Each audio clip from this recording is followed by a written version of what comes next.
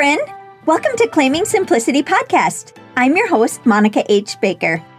Are you feeling tired and overwhelmed as a mom working paycheck to paycheck, wanting to get out of debt and enjoy your family? I was too. And I realized if I was going to put God and family first, I had to stop spending all of my time at work.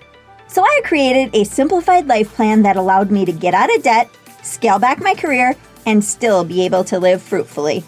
But with more purpose and time than ever before, and I never looked back.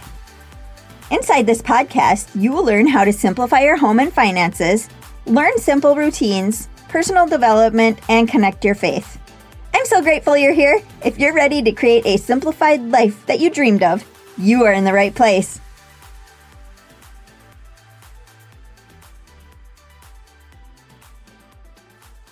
Welcome back to another week, friend. I am just feeling so blessed this week. I've seen God's hand in this podcast and all the other things that we've been doing, and it's just been so incredible. Trust that He knows the plan He has for you. We can't do it on our own. And sometimes when we think we are doing the right thing, it's not what He wants us to be doing. Just remember that. So many people have told me that they would love to homestead, but don't even know where to start. I totally understand. I think if I would have jumped in with doing it all at once, I would have felt like I was drowning. Last week we had a tornado here, and we were out of power for 26 hours. Boy, does that make you realize how dependent on power we are. The worst part about it for me was not having water in the house. Thankfully, we do live on a river for our outdoor needs. Being a nurse, I wash my hands a lot. I didn't even know how much until we didn't have water. I had no problem being outside all day and working in the garden because we're usually outside here if it's nice anyway. But not having water for the plants after I planted them was interesting since the river isn't right next to our garden.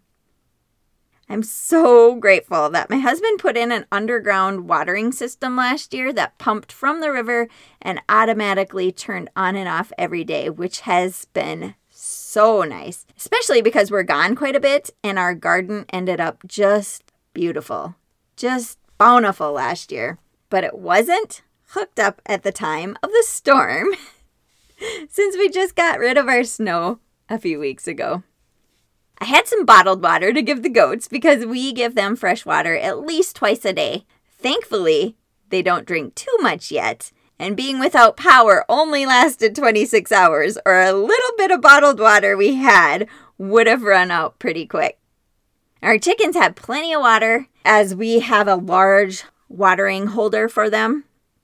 God was sure watching over us, as we only had a few big oak branches that broke off and our trampoline in the river.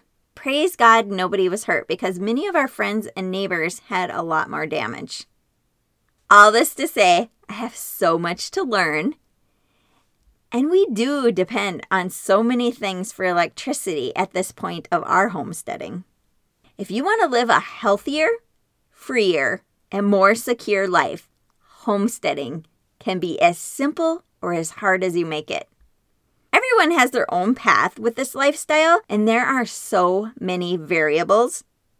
But you can start out little by little, and I truly think that's the best way.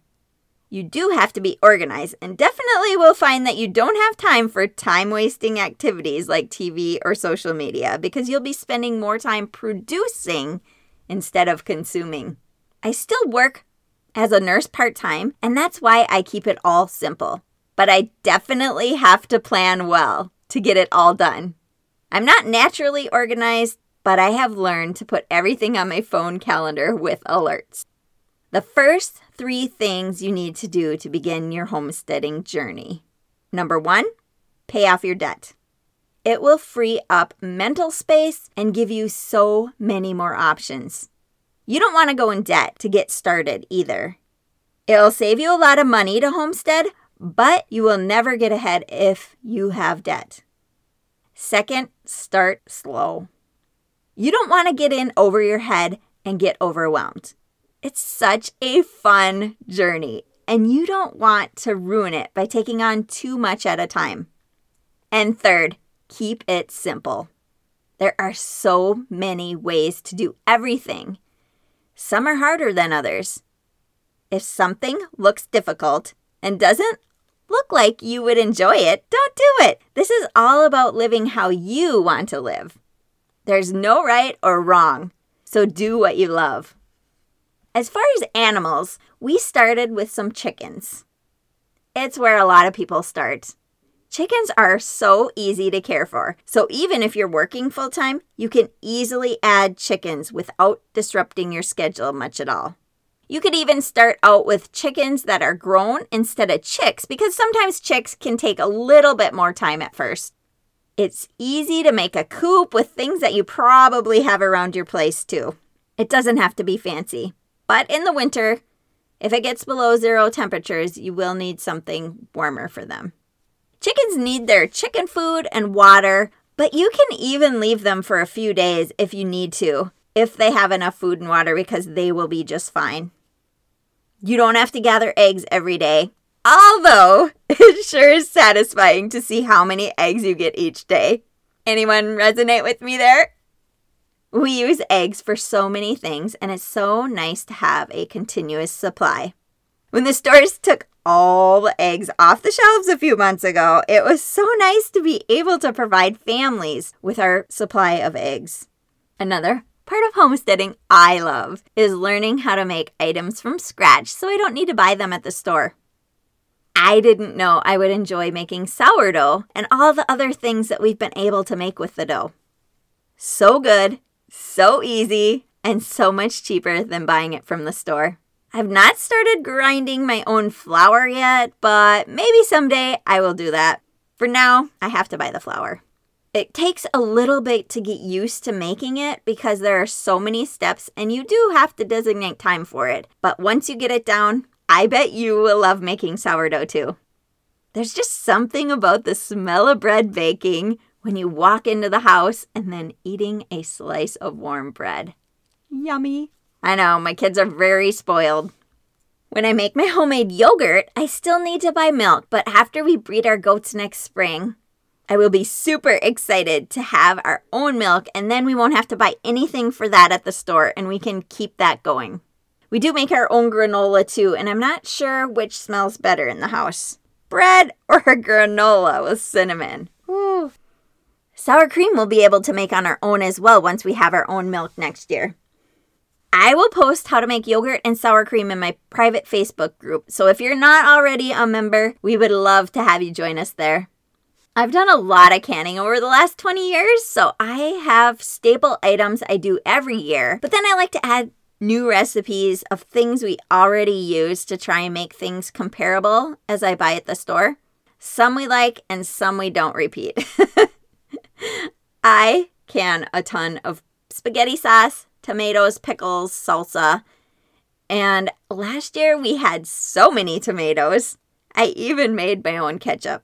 I also freeze some of our produce, such as zucchini, and we make our own fries with our potatoes, but we don't do a crazy amount of freezing just because my family hunts, so we have a few freezers full of venison, bear, and we do buy beef from a local farmer as well, so we do have a bunch of that too, and there's not a whole lot of extra room in the freezer for vegetables. Eventually, I want to get a freeze dryer because that is the most nutritious and also lasts the longest. But that's a larger investment. Next year, we're also planning on tapping maple trees for our own syrup, so that should be fun too. Homesteading is such a process, and we just keep it really simple while adding new things here and there.